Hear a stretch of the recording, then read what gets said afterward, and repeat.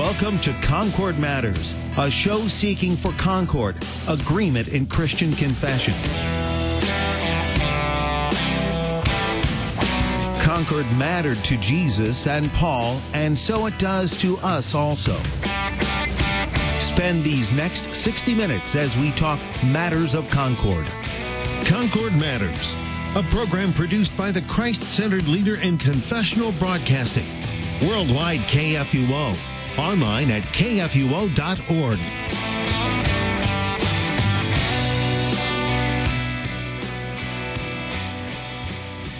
And welcome to Concord Matters, the show where we seek to be of one mind, that is the mind of Christ. And today we're going to look to be of that one mind of Christ when it comes to the Mass. From the Apology of the Augsburg Confession, Article 24, this is of the Mass. Now, we might have a problem right off the get-go here that we have to define what the Mass is, and there's a lot of American Lutherans especially that think the Mass is something that we have done away with, that we don't even use that terminology, but here it is in our Lutheran confession. So we're going to have to deal with that and then figure out, okay, is there a mind of Christ when it comes to the Mass? And so we're going to be doing and looking at that today from the Apology of the Augsburg Confession. To help us do that, we have most of our cohort of Christ confessing Concordians with us today. We have layman Peter Slayton, Pastor Peter Ill, and myself, Pastor Sean Smith. And just in case you hear any noise in the background from me, I am live from my office in beautiful Wine Hill, Illinois, which is also a polling place on this day where we vote in our country. And so get out and make sure you vote. Make sure you exercise your civic responsibility in that term today. But if you hear some noise, it's because it's a polling place. However, I'm in a politicking-free zone. Like, I'm not allowed to politic. So you have no fear of that happening here on KFUO today. As for the Peters in the studio, I can't speak for them because, well, they're not necessarily in a politicking-free zone. But anyway, welcome, brothers. Any opening words on the Mass today? I don't want to talk about politics. No, but I do want to talk about the divine service and the Mass and how it gets celebrated in Lutheran parishes here in the United States and as Lutherans around the world and through time and all kinds of wonderful things like that. There's kind of politics about the divine service itself. We might get into that a little bit. No, you said you weren't going to get political. But I do want this to be a politics-free zone, too. Yes. Yeah, well, and I mean, I guess even if we understand the nature of that word politics, it comes from the Greek polis, right? The understanding of the city. How do we live in the city? And there is, the whole talk of the city of God, the kingdom of God. And so when we're talking about this, we are kind of talking about a political thing. How do we live in our life together? And so I don't know that we can actually be politics free from that understanding. However, there is in our common understanding this nature of politics that has to do with gaining power and authority, and that is definitely also a part of what is going on when it comes to this article on the Mass, and still how we see it play out today when it comes to the divine service. But as we always like to do when we're setting up an article, and I kind of set it up in our setup there, that we have this first hurdle that we have to come over, because this is Article 24 called Of the Mass. So what's the Mass? What are we talking about when we talk about this? And Peter, Pastor Ill, you said this, when you said, I do want to talk about the divine service and the Mass. So talk a little more about that. What do you mean by that? The word Mass comes from the Latin word for meal. And so, properly speaking, the Mass is Holy Communion. And that's great, but it also has a broader meaning of being the divine service, a place where God's gifts of word and sacrament are received. And so it has this idea of God coming and serving his people. And so when we talk about the divine service, it is the place where God comes and speaks, and God performs his acts through his word, and through his word as it is united with bread and wine and the body and blood of Christ. It reminds me of a wonderful introduction to the Lutheran worship hymnal, the blue hymnal, if you like your colors that way. And there it speaks, our Lord speaks, and we listen. His word bestows what it says. Faith that is born from what is heard acknowledges the gifts received with eager thankfulness and praise.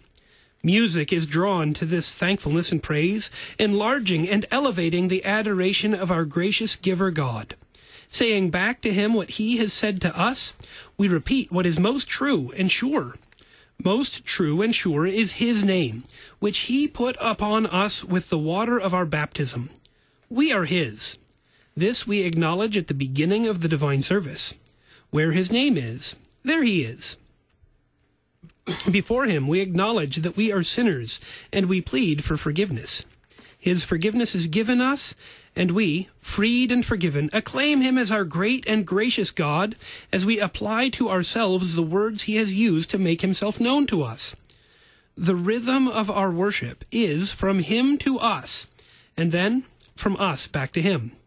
He gives his gifts, and together we receive and extol them.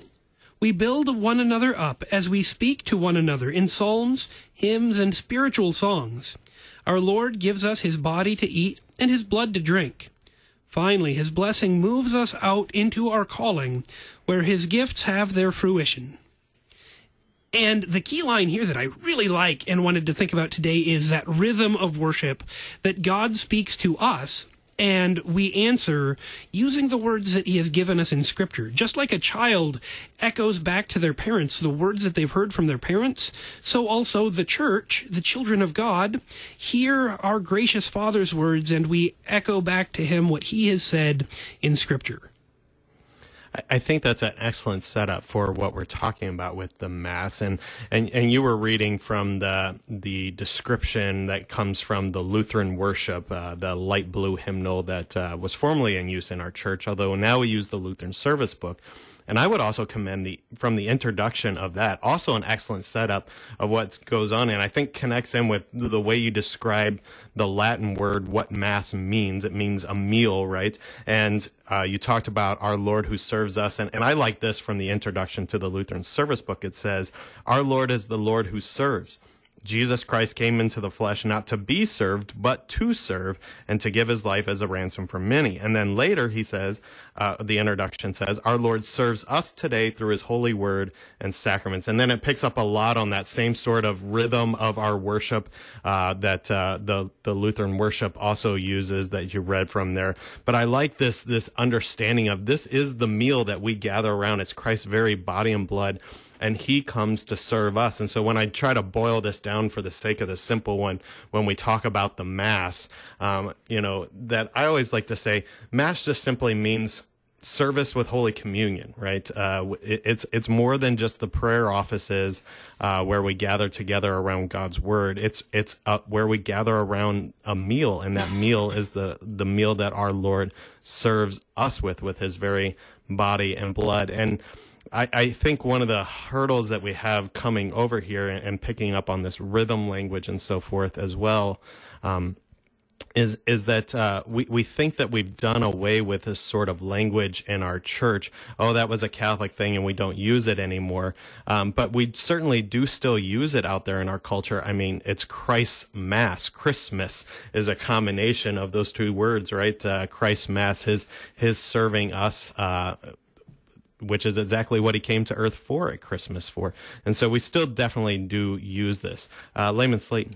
Yeah, I think I like how we've begun setting this up as we're defining what this church service is. Because ultimately that's kind of what we're talking about here is when you go to church on Sunday, because that's when we traditionally worship, what goes on? What are you doing? And so we're discussing that aspect. Now, this article goes into some pretty detailed descriptions of other things. It's not necessarily intended to be, here is the be-all and end-all of what you do on Sunday. That's not what this article is for, but it is helpful for us as we're getting into it to actually discuss some of that. And I think one of the things that's going to come out very strongly in this article is the idea that the Mass, as the adversaries use it, consider it to be a work, that it is something you do for God. And it's helpful for us to remember that in American Christianity today, that view is actually very prevalent. I would say even within LCMS circles, it's very not very prevalent, but it does pop up, where there's this idea that I go to church on Sunday to worship God, and that I am offering God my worship or my prayers, that I'm going here to give something to God, and that the point of church is for me to give something to God, whether it's my service, my worship, my attention, whatever it is. It's helpful for us as we're going through this article to remember this view of the Mass or of the church service still does exist today. And so there are things in here that we can learn from it. This is not, even though we're kind of in the end of the articles where they seem to be a little further away from our current context, there are quite a few things in this one where it's like, we still have that going on. That error still exists within our own churches, even, that we think we go to church to give God something because he needs something from us. Or we need to give him something in order to earn his approval or favor or something of that nature. I think you're dead on target here on picking up on the direction and even what we're talking about in setting up what is the Mass, and that ties right into the direction here, because one of the issues that we will see as far as what the article is concerned with, and we mentioned this with the last several articles, while these are, considered the abuses in the church, they're not kind of the main thing that the Reformation is about. But since we're defending what we believe, teach, and confess, and then defending that, statement from the Augsburg Confession, that's what apology is, defense of. Since we're defending what we believe, teach, and confess, it is all hinged together on that very long article, Article 4, on justification. And understanding the direction is key when we talk about the Mass, because it's key when we talk about justification. It is Christ who justifies us. It is God to us in doing the work, not us to God. And I think you're dead on target that we still struggle with this in American Christianity, that we go to church to give God our prayers, our praise, our thanksgiving, and we view that direction of us to God. Well, if that's the direction, then we don't have a right understanding of the Mass flowing forth from our justification, which is what they're very much centered on here. And I think you did a helpful setup for us there. Pastor Ill, did I see that you wanted to jump in there? Sure, just a little bit. In the 16th century, this was something where the Lutherans were speaking against two people who thought they disagreed with each other, but were making really the same argument. And so there are the Roman Catholics saying that the Mass, going to church, was a work, something that they did. They went to Mass to bring God something. You also have the other reformers who were experiencing their own Reformation around the same time, and they would say the same thing. It looked really, really different, but the move of we're going to church to bring God something was the same on both sides. And so the Lutherans are confessing, well, we're different than the Roman Catholics, and we're different from the other Protestants. Here, let us tell you and defend what we believe. Well said. Shall we jump into the article, or was there anything else in setup that you guys Let's get going. Let's go with it. All right, Layman Slayton, I'll have you go ahead and read for us there. All right. I'm working on a cold, so my bass voice is very nice this week. At the outset, this is on page 220. We are in the Apology. At the outset, we must again make this preliminary statement. We do not abolish the Mass, but religiously keep and defend it. Masses are celebrated among us every Lord's Day and on the other festivals. The sacrament is offered to those who wish to use it after they have been examined and absolved, and the usual public ceremonies are observed, the series of lessons, of prayers, vestments, and other such things. The adversaries have a long speech about the use of Latin in the Mass.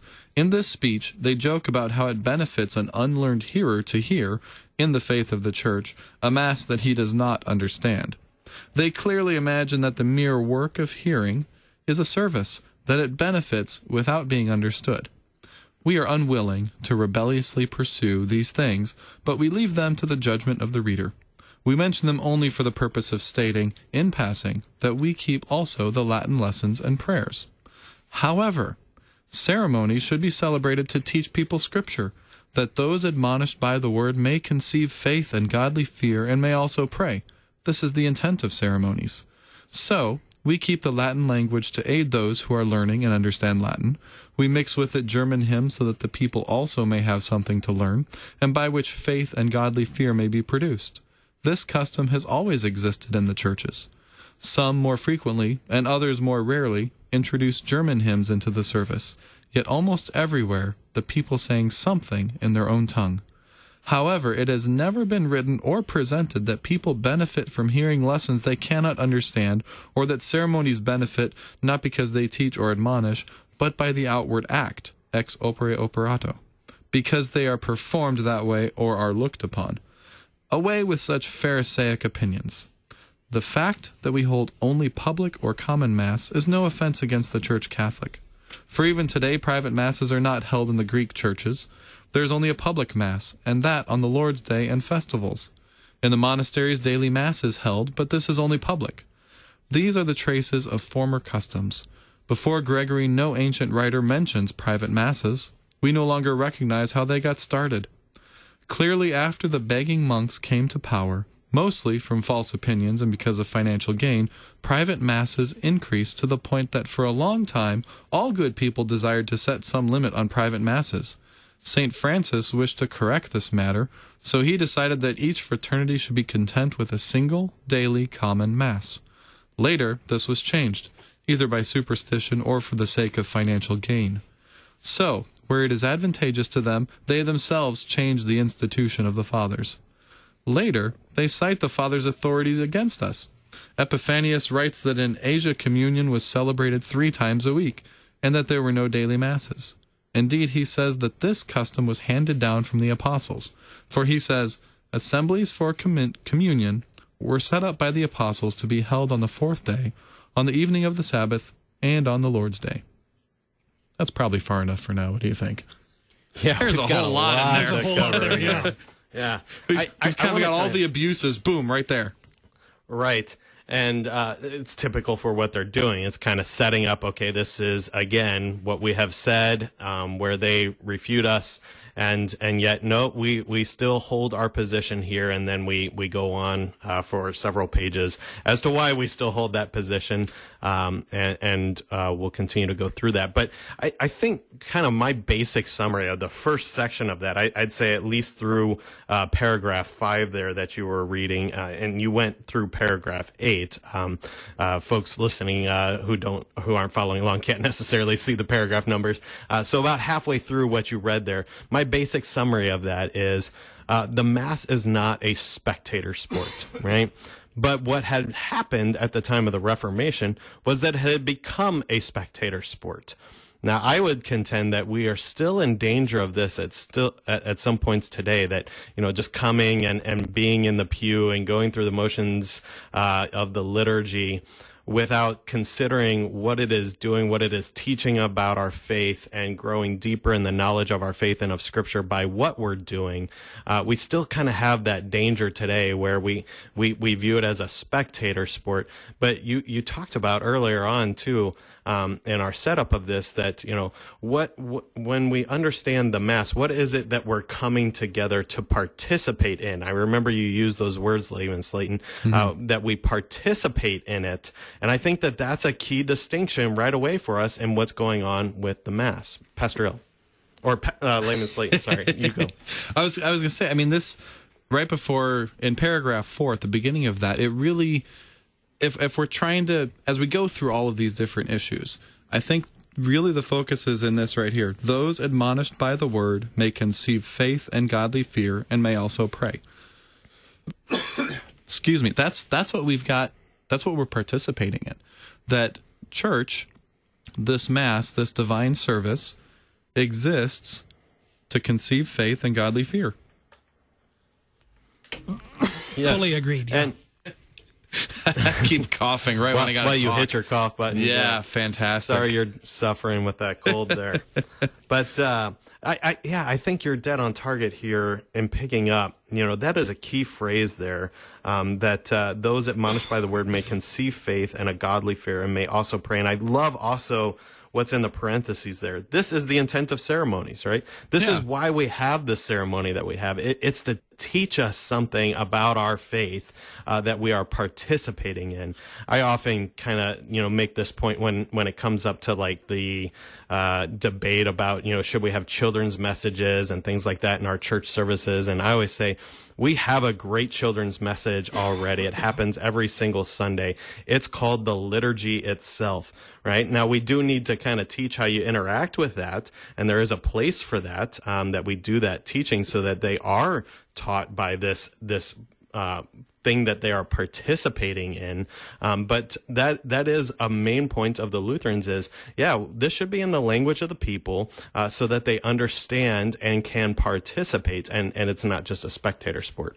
Well, and what we've got going on here is this directional thing as well. This definition helps us understand, once again, we're not there to give God something. We are here receiving from Christ himself. I mean, that's all of this proceeds from Christ and him instituting the church and establishing it so that it can give himself to us. This is all about forgiveness of sins. We see that right here. The word conceiving faith and godly fear. That is all about having your sins forgiven and living in that reality. That's something you receive. So you can't go to church to give God something if the point of church is conceiving faith and godly fear. You can't conceive faith and godly fear. That's something that's given to you. Yeah, it's all about that article of justification again. Pastor Hill. I think that it's really helpful that it talks here about all of the usual public ceremonies are retained and observed, that we use readings that follow a lesson. We follow the church year. And there's a series of prayers that get used and vestments and so on. But thinking about it, I guess it does lead me always to the question, is this something that they were describing in the 1500s?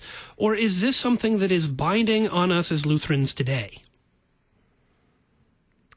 That is a deep question, one that is hotly debated within our own synod, within the church at large on earth, right?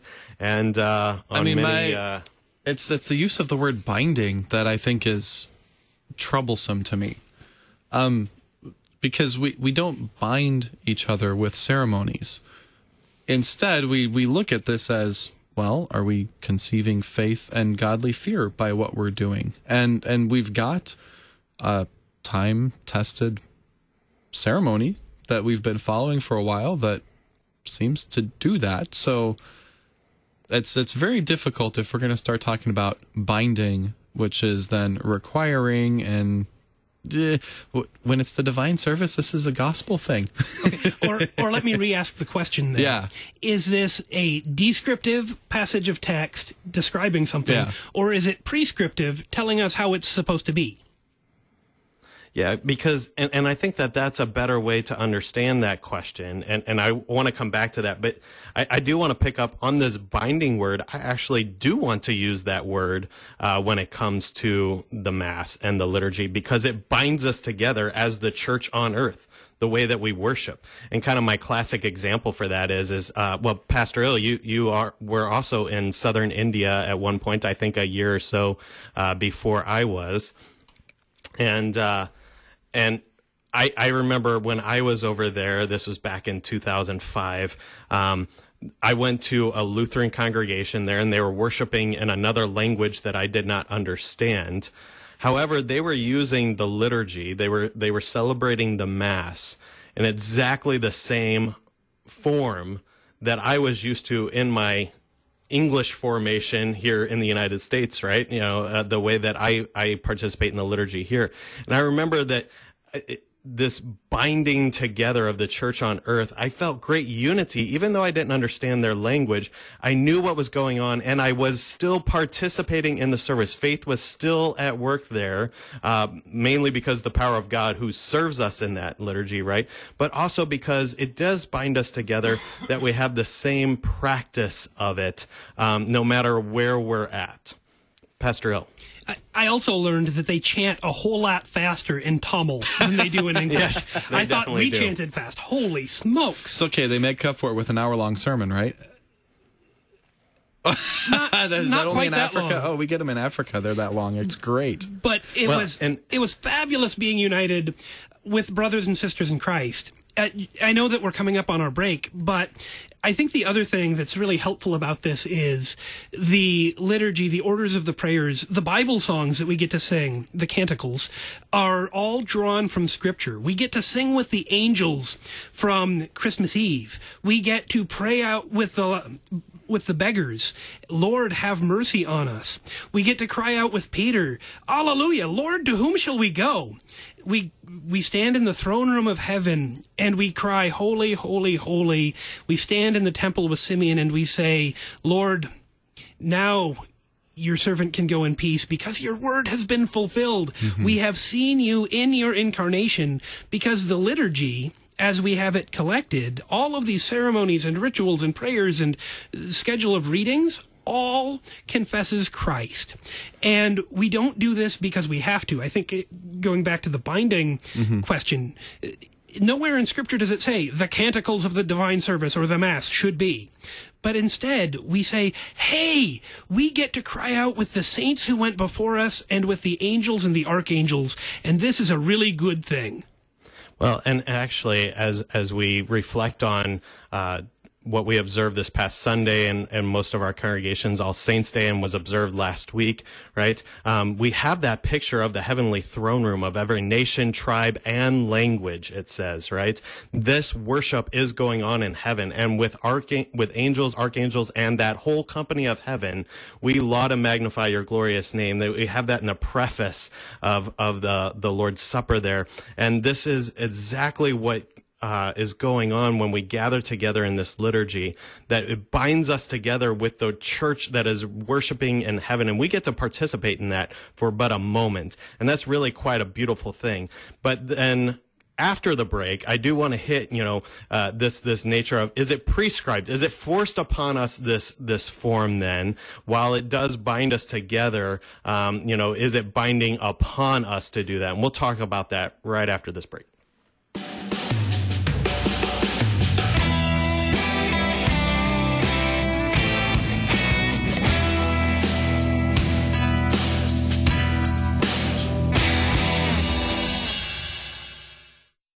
Hi, I'm Pastor Mark Hawkinson. Life is a potpourri of good experiences and really tough challenges. Through all those times, you need, and so do I, the Lord's precious word and sacred music to get you through. That's what you get when you tune in to Moments of Assurance. Christ-centered songs, scripture, news items, trivia, humor, you name it. So tune in. You'll be richer for it. Over the noontime hour here on Worldwide KFUO. Moments of Assurance is underwritten by Mid-American Coaches. This is the day which the Lord has made. Let's rejoice and be glad. For the lonely and homebound, for the grieving and dying, and for all those who are afflicted in body, mind, and spirit, especially for Join us for a live broadcast of Chapel at the LCMS International Center weekdays at 10 a.m. on KFUO.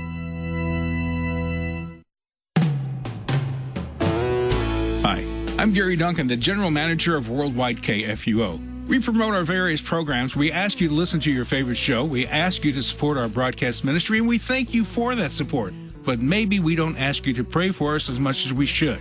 Please pray for the staff, management, radio hosts, and volunteers here at Worldwide KFUO. Pray that the message of salvation through Christ is heard clearly by listeners around the world. Pray that we continue to reach into those areas that are hostile to the Word of God. Pray that KFUO continues to reach those people desperately needing to hear the good news message. And pray that God continues to bless us financially through the gifts we need to continue our broadcast ministry. Thank you for listening, supporting, and praying for Worldwide KFUO. You truly are appreciated. We are the messenger of good news, AM 850 in St. Louis, worldwide at KFUO.org.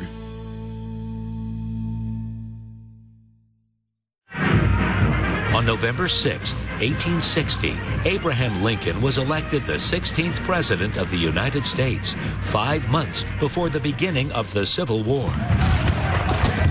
Nearing the end of a bloody Civil War, Abraham Lincoln delivered his second inaugural address on March 4th, 1865, quoting from the Gospels and Psalm 19. But let us judge not, that we be not judged. The Almighty has his own purposes. Fervently do we pray that this mighty scourge of war may speedily pass away. Yet if God wills that it continue, and until every drop of blood drawn with the lash shall be paid by another, so still it must be said, the judgments of the Lord are true and righteous altogether. Abraham Lincoln was assassinated April 14, 1865, 1 month before the Civil War ended. Brought to you by Museum of the Bible in Washington, D.C.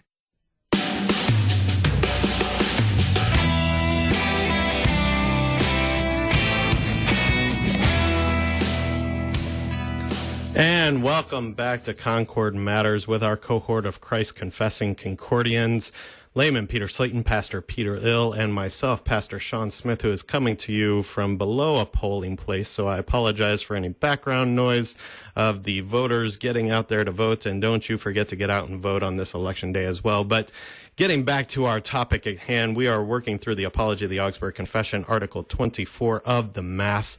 And we were talking just before the break about a question that Pastor Ill brought up that I think is a pertinent question as we wrestle through this article here and its implications. Are we simply describing what was present at the time of the Reformation when it comes to how the Mass is celebrated among us?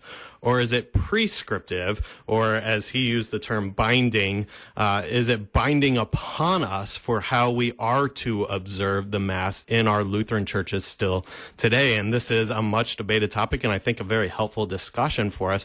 And we talked just before the break exactly about how it does bind us together in unity in the church. And one of the other things that I wanted to mention, but we were running up on that break, was I recognize this. If you go into any fast food place that is worldwide or even nationwide and things like that, they recognize the importance of this binding unity, and that they are very intentional in their stores to create a common experience so that you can walk into any McDonald's, any Starbucks, any you name it kind of restaurant or place out there, and you know how to order.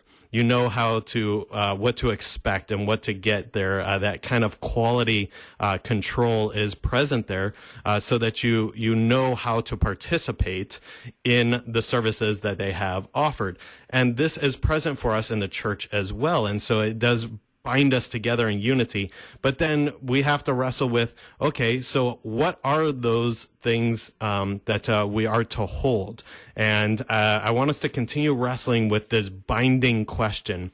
And right before the break, I mentioned specifically about how recognizing with all saints, what we have is this picture of the worship that's going on in heaven, and what we confess in our Lutheran liturgy is that for a moment in time, we get to join in on that worship, that heavenly worship. Kind of the barriers between heaven and earth fade away, and we are actually there in that throne room worshiping with the whole company of heaven in that heavenly worship.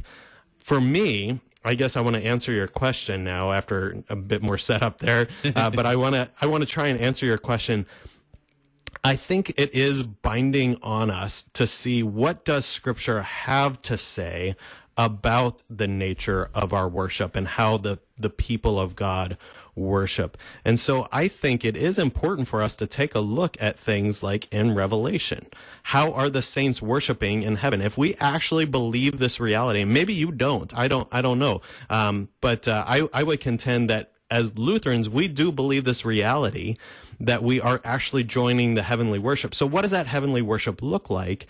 And if we're joining it, our worship should look like that and reflect that some. I also use the passage from Colossians that we sing psalms and hymns and spiritual songs, right? And so I often use, this is why we tend to encourage the chanting of psalms and the singing of hymns and things of that nature in our congregations, is because this is a part of the biblical picture of worship. We can also connect to the Old Testament, which our liturgy actually does go all the way back to the temple worship, the synagogue worship even more directly, and we see those sorts of connections playing out in how we do the liturgy. And so I think sometimes we just kind of say, well, there are no biblical, sort of directions for us in how the liturgy is to be done. And we just kind of stop there. But I think we sell short that there are actually biblical things that discuss what the nature of worship is for the people of God, and that we should look to incorporate that. And I think our liturgical Lutheran congregations do maintain that biblical focus on those things. Now, I've talked for a while, so I'll let one of the Peters talk here. I think that to answer that prescriptive-descriptive question, we can go back to, it's actually both. We end up both describing what was happening in the 16th century and also saying, today still, we retain these orders of readings, what we call the lectionary in the church year.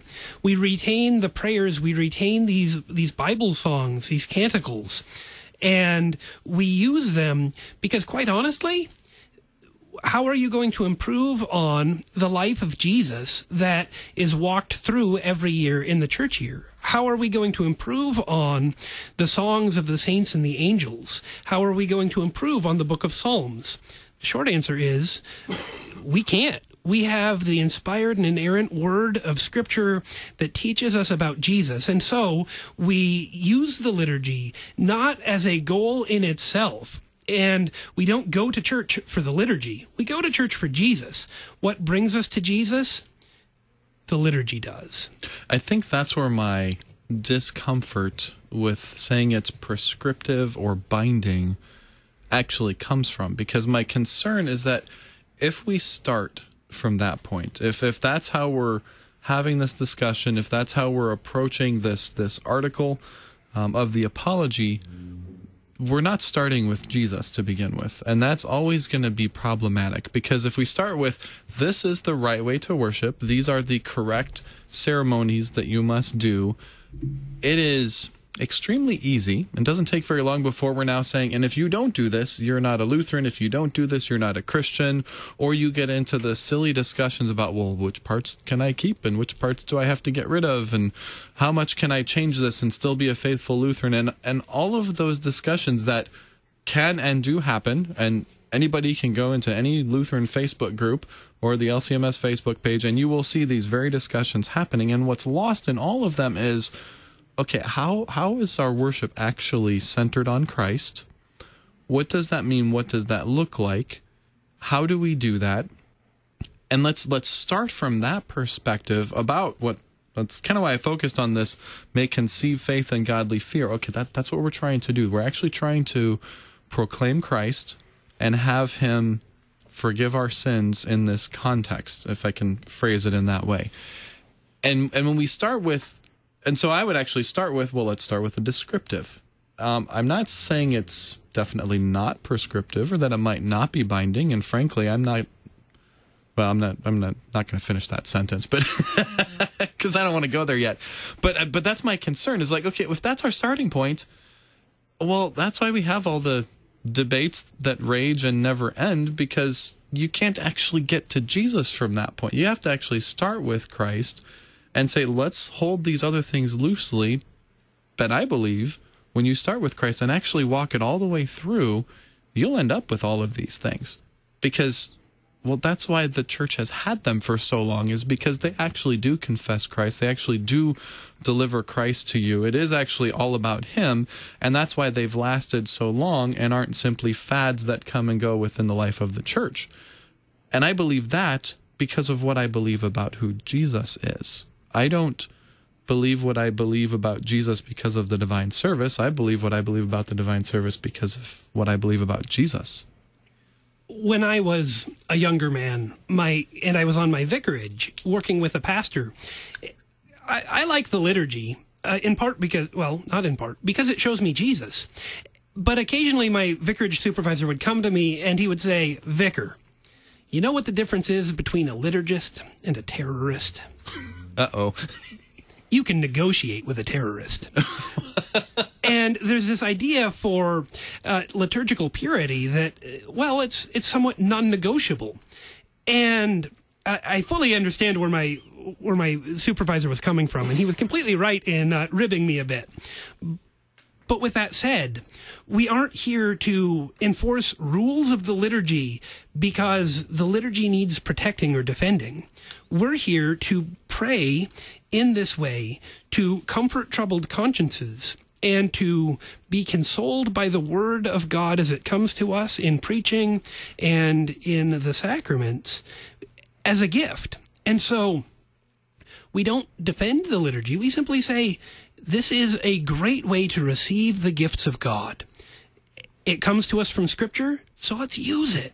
Yeah, the reason I don't go for innovations in worship practice and other ways of doing things is because in every case that I have experienced and that I have seen, the changes come because the focus is no longer on Christ, who he is, what he's done, and proclaiming that to the congregation. The focus has shifted, maybe ever so slightly, to some other reason why this change has to happen. That's the reason I don't go for other innovations. Not because, well, that's not part of the liturgy, we don't do that. It's like, no, that's not my reason at all. We've changed the liturgy over time. There have been a lot of things that have changed about it. Why have those changes stuck?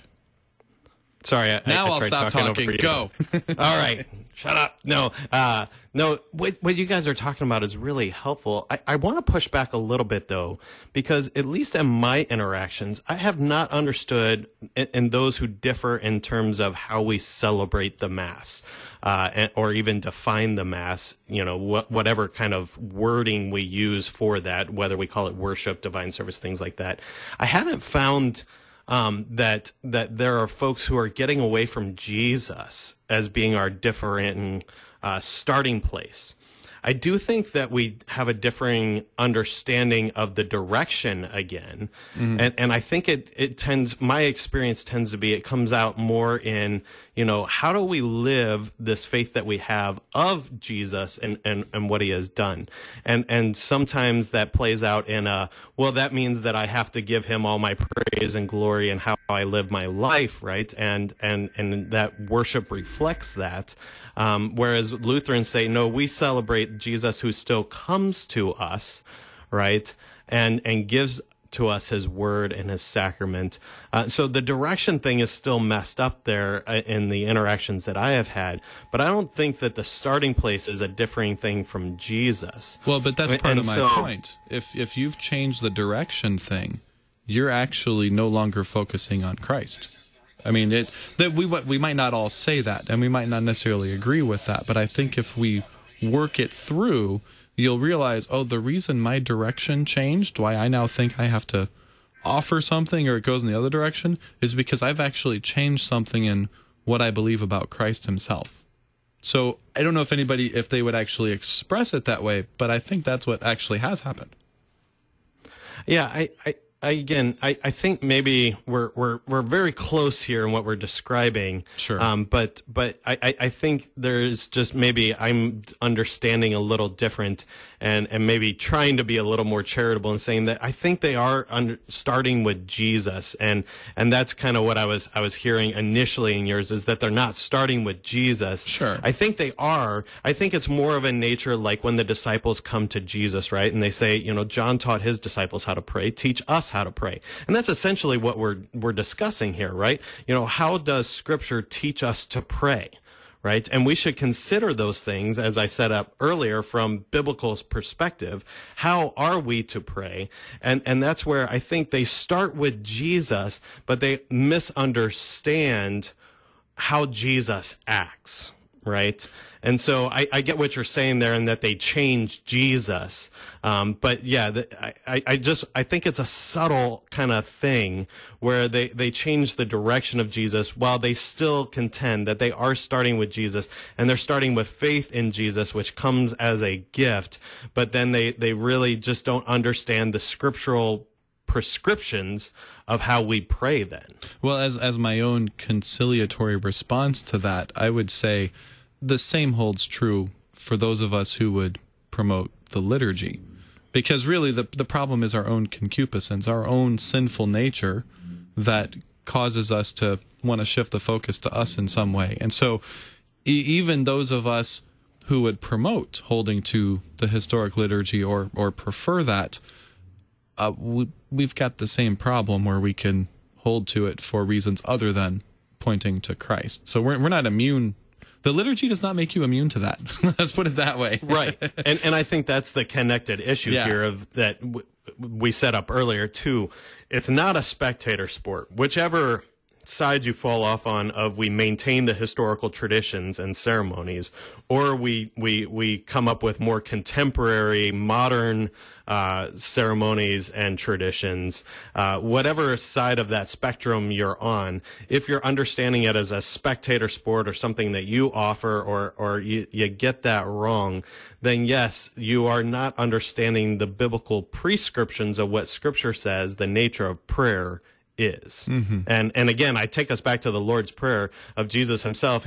They say, teach us how to pray, and then he teaches them. And if you notice the Lord's Prayer, it's all about, this is your kingdom, and I desire to live rightly in it. It's God's kingdom which comes to us, right? Pastor El. My true confession is I'm an idolater, and I am somebody who loves to find anything other than Jesus to focus on. I can focus on myself, I can focus on the church, and I can place my focus and my drive and my interest into the church looking the way that I think it should. I can put my focus into the liturgy, and there's a number of places that I can put that. And for me, this comes down to be a law and gospel question. If I do the liturgy because that's the best place to worship God, I've already changed the direction. Or if I say, I do it this way because I like the tradition, well then I've made it about me and what I want.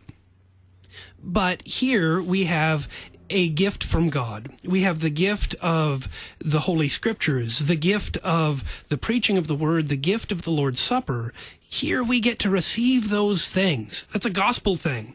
And so instead of inserting myself and saying, no, this gift of the divine service is all about what I want it to be, I get to let it be what God says that it is.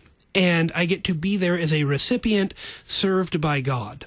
And I get to receive the gospel, and I desperately need it because I am under the law, and I am somebody who, left to myself, left to my own sinful nature and desires, will come up with all kinds of idolatry, but the divine service, Christ himself, breaks me out of my idolatry and my sinfulness.